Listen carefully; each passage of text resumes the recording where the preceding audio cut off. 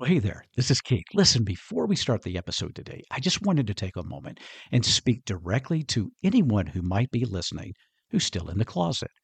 Well, the first thing I want to tell you is that's perfectly okay. Do what is best for you when it is best. Never let anyone else pressure you in this decision. But let's say that you are thinking about coming out, or there's a part of you that really does want to come out, but you want to do so very carefully, very slowly, very strategically, and even very selectively. Well, if that's you, my friend, I've got you covered. I want you to go to the show notes and use a link there to check out my Selective Outage Method digital course. I think you're going to be surprised, and I believe it'll help you as you plan your coming out. All right, let's get on with the podcast. Hello, and welcome to the Coffee with Keith podcast. I'm your teacher and host, Keith Brown. And each week on this podcast, we coach you, the BiPlus individual, as well as others within the community, how to turn your hurting into healing and your healing into happiness. Subjects of this podcast will include sexual identity trauma, shame, family dynamics, relationships, coming out issues, bisexuality, dating, mindset, faith development within the Christian faith, and a whole lot more. Every week, you will get powerful teaching to help you create the life you desire and deserve. A couple of disclaimers, though, please. I am not a licensed therapist, nor am I a medical professional. If you need either of those services, please do consult a licensed professional. Also, the views expressed on this program are either those of myself or my guest, and should be considered as such. All right, grab that cup of coffee. Have a seat here at my table. But let's chat on this episode of Coffee with Keith. Hello, my friend. Welcome to Coffee with Keith. I'm your host, Keith Brown, and I am so very glad that you could join me for this Friday Bible Talks episode. Thank you for listening or watching if you're doing so on YouTube, and I really do appreciate it. And listen, if you are on the podcast and listening to it, and you'd like to once in a while watch the videos, then be sure to do that. My channel is THEJ Keith Brown there at YouTube. It's across everything. My website, my Instagram, my YouTube, everything is the J Keith Brown. So I would love to have you come and watch, but I also appreciate you listening to this podcast. Now, again, this is a Friday Bible Talks episode, and today we're going to talk about one of my favorite texts in all of the Bible. And I think it's very applicable to us, because so many people try to make the Christian faith so complicated. And what's more, they try to box it all in for you. But I think that Jesus does the best job in the world of explaining to us what it truly means to be a follower of Christ. All right, so let's turn our attention to the Gospel of Matthew, the 22nd chapter, verses 34 through 46. Okay, this is the reading for this coming Sunday. I'm really excited to share it with you. Here it goes. When the Pharisees heard that he had silenced the Sadducees, and remember the Sadducees were ones who didn't even believe in the resurrection. The old saying goes, they are sad, you see, because they didn't believe in an afterlife. Let me start over. I just thought that was an interesting point to make in case you didn't know. When the Pharisees heard that he had silenced the Sadducees, they gathered together. And one of them, a lawyer, asked him a question to test him. Teacher, which commandment is in the law is the greatest? He said to him, you shall love the Lord your God with all your heart and with all your soul and with all your mind. This is the greatest and first commandment. And a second is like it. You shall love your neighbor as yourself. On these two commandments hang all the laws and the prophets. Now, while the Pharisees were gathered together, Jesus asked them this question. What do you think of the Messiah? Whose son is he? They said to him, the son of David. He said to them, how is it then that David by the Spirit calls him Lord, saying, the Lord said to me, sit at my right hand until I put your enemies under your foot? If David thus calls him Lord, how can he be his son? No one was able to give him an answer, nor from that day did anyone dare to ask him any more questions. And I love that final part. They came to Jesus, as they have been doing time and time again, to try to catch Jesus in some type of lie or some type of abomination, if you will. when it comes to the things of God. So they come at him constantly asking these questions. And I love the fact that Jesus turns the table on not only the Pharisees, who are the wisest, so to speak, when it comes to the Jewish law and tradition, but a lawyer, someone who is very aware of the laws of the Judaic religion. And Jesus turns the table and asks him this question, and a question that he couldn't answer. And therefore, in verse 46, it says, and no one dared to ask Jesus another question. It just goes to show how well Jesus handled the attacks that he received, how well Jesus responded to the issues that came toward him. And that's one of the things that I get troubled with, to be honest with you, about people today, not only in religious circles, but in all circles, including the LGBTQI plus community.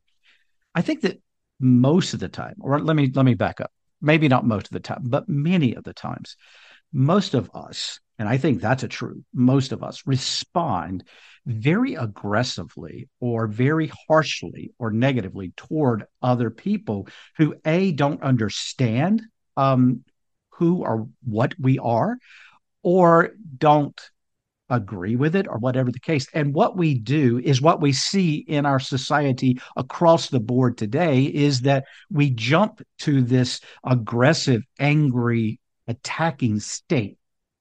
And I think that I see this daily on social media. And I don't see it just from one side of the coin. I see it from both. I see it basically from every side of the coin. People becoming very aggressive, very attacking, very hurtful of other people, very demonstrative in their responses, things. And I have to go back and look at the example of Jesus, because Jesus was not appreciated. Jesus was not understood. Jesus was not liked by the leaders of his day. And they would constantly come to him with these challenging questions and these opinions. And here's the thing, when they approached Jesus with a question, they weren't looking for the answer. They were looking to catch him. They were looking to entrap him. They were looking for ways to prove their right stance. And people today are doing the very same thing. And if you look at the story of the gospel over and over and over again, you will see that Jesus responds in a way that is not overly aggressive. I mean, he's using logic, using connection that they have toward a subject to make the analysis, the response. And in truth, Jesus can cut them down. And sometimes I don't even think they realize it. But the thing that I have noticed over and over again is that Jesus took the time to answer them. And he never really just came at them very strongly. Yes, there were times when he called them hypocrite. And, I guess that is somewhat strong, but he always tried to answer the question, and he would pose another question, or he would tell it in a story that made them think. And, I don't know, maybe I'm wrong here, but I think sometimes today, if we just took a little bit of care to respond in a way that is kind, a way that is more soft around the edges, not soft on what we believe, but soft on presentation, so, where it's not as demonstrative, it's not so panicked, it's not so angry, then, maybe our message would be heard more. I don't know. That's a Keith right there. Okay. That's my opinion. It doesn't matter. That and a couple of bucks and you can go get your coffee. But that is my opinion. I do believe that we are far too angry when we respond to issues related to our identity or our faith or whatever the case may be. All right. So that's just a little extra. That's me. That's my opinion. And that's the reason that I try so hard to do on my channels and my social media accounts and everything. I try to be uplifting and positive and encouraging, and I don't interact with negativity. I typically just delete and block. And the reason for that is because I don't want to give the voice to that. And I don't want to stoop to that level in my own responses. And that's, again, just me. Okay. So do with that whatever you wish. But let's look at the text specifically.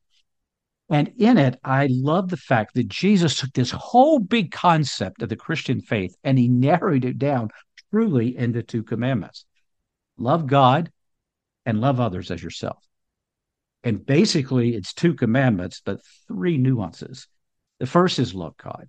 And what does it mean to love God? Well, in my belief and in my understanding, when we love something, when we cherish something, when we desire something, we will put energy, focus, and time into it, right? If you love your kids, for instance, I'm a dad. So if I love my kids, I'm going to want to spend time with them. I'm going to want to do things with them. I'm going to want to talk with them. And the same thing with God. If I believe in God, if I love God, if I want to serve God, if I want to follow God, then guess what? I'm going to devote my time and energy and words to God. And we say that's the first greatest commandment. But if we honestly look at our lives, and I'm talking to me here, okay? I'm looking right back. In fact, I'm looking at this screen and I see into my eyeballs as I say this. Keith, do you spend the time with God that you claim in relation to your faith? And my quick answer would be no, probably not. That's an honest answer.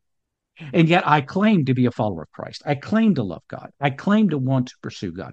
I claim to want God into my life, directing and leading and helping me. And yet, I will be honest with you, my dear friend, I don't spend all the time with God that I need to. How about you? Same question. Do you? And then that second commandment, oh my gosh, I wish that people in the church they could get this is a little bit about what I was talking about before. Love others as yourself. And let's talk about the love others first. There is nothing in the broad spectrum of Christian faith that I see today. For most of it, it is a very angry, it is a very attacking, it is a very negative faith that is presented to the world. Yeah, I'm gonna tell you, if I hadn't have seen and witnessed people who loved others in the name of Christ and showed unconditional love and compassion and care in the midst of everything I see today, then I might be with a lot of those other people who jump on the bandwagon and leave the faith. Because if everything I see is indicative of this Christian faith and what it means to be a follower of Jesus, then I would say, oh my gosh, do I want that? What's attractive about that? What's desirable about that? If all I hear is people attacking, people, banishing other people, people demanding things from it is so unloving. And when I read this text and Jesus says the greatest commandment is love God and love others, I have to say, oh my, where is the love? And one of the most basic ways we show love is being kind. And I have teached this so many times, like, just be nice. Be nice. How hard is it? Well, sometimes it's hard, but isn't that what God would want us to do? Be nice. Be kind. Be Jesus with skin on, the old saying goes. Because I think that's going to show our true faith. It's going to show our unconditional love of people, the type of love that Jesus had. And it begins with us. And what do I mean by that? That little phrase at the end of that second commandment is critical. Because here's the crust of all. He says, love God, love others. But he says, love others as you love yourself. And there's two tendencies I often see in the world today. I've seen it in clients. I've seen it in the church. I've seen it in social settings. I've seen it everywhere. I've even seen it in my own life. There are two common perspectives that people have about themselves. One is there's a narcissistic perception that it's all about me and it's all about what I want and it's all about everything has to revolve around me. And certainly I have been around those people time and time again where you can, as long as they're happy, everybody is happy.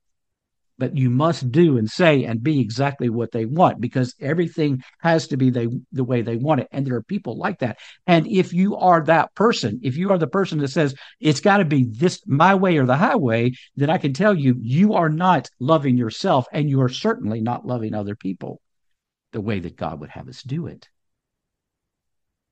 Narcissism is a thing that I see often. And a lot of times narcissism is not something that people see in themselves. They feel like that they're right, or they feel like that, they deserve this, or, but they don't see that there's an issue a lot of times. And therefore they are not able to love other people because truly, I don't think a narcissist is in love with themselves. They're constantly seeking other things to fill the void of self unworthiness, maybe. I mean, it goes real deep here, and I don't want to do that. But narcissism is one of the ways that I think we don't love ourselves, and consequently, we don't love others. But here's another way. I often see, and this is especially true within the LGBTQ plus community because of the abuses and the shame that many within the community have felt for years. A lot of times, people in this community don't truly love themselves.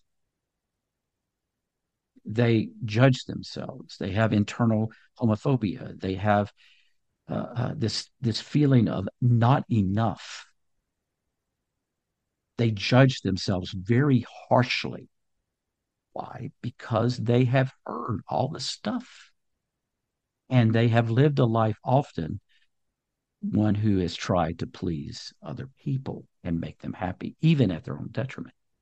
And let me tell you, if you are making other people happy at your detriment, and this is not narcissism, this is just proper. If you are making everybody else happy at your own detriment, then you are not loving others because you're not loving yourself. That old metaphor of the plane and the air mask dropping from the ceiling, put it on first before you help any other people. That, I know you've heard that. I've heard it many times in relation to this particular teaching. But the reason we hear it is because it's really true. Friend, if you don't love yourself, if you can't look at yourself and realize that you are a beautiful, created being of God, then you have nothing truly to use with other people. You will pretend, you will do, you will try to be. But that's not loving them. Because to love them, you love yourself. And from that love and that appreciation and that joy, it exudes out of you and it will impact them with goodness. So, if there's any practicality today, let me just basically say these three things. Okay. Let me wrap it up in a bow with these three statements, these three suggestions. excuse me. Number one, notice the time you're spending with God. That's the first, because that's going to tell you a lot about how you are loving and serving God. Okay. How much time are you spending with God? That's number one. Number two, are you being kind to other people? Are you, even if it's unmerited, even if they haven't done anything to deserve it, are you being kind? I'm so sorry. I got a tickle in my throat. And then number three, are you loving yourself? Which is a big one, by the way. And let me give you, just on this number three, let me give you a practical. I am so sorry that I am barking. My throat got a tickle in it. I can't get rid of it. I'm gonna finish up quickly because I can getting where the point where I can't talk. But here's the practical thing when it comes to loving yourself. I want to suggest to you each morning when you go into the bathroom to brush your teeth, which I assume you do for those toothies. I want to encourage you to look in the mirror, pause for just a moment, and look into the eyes of the person looking back at you in that mirror. And then I want you to say these three words: I love you. And try to say it not once, but maybe 3 or more times. Repeat every evening. I want you to get to the point where you can truly look in that mirror and mean it. But it starts with saying it. Until next time, heal your hurts, move your mountains, and may God bless you. Bye-bye, my friend. Well, there you go, my friend. This episode of Coffee with Keith. Thank you from the bottom of my heart for listening. Now, please stick around. One more announcement I want to give you. God bless you. See you next time.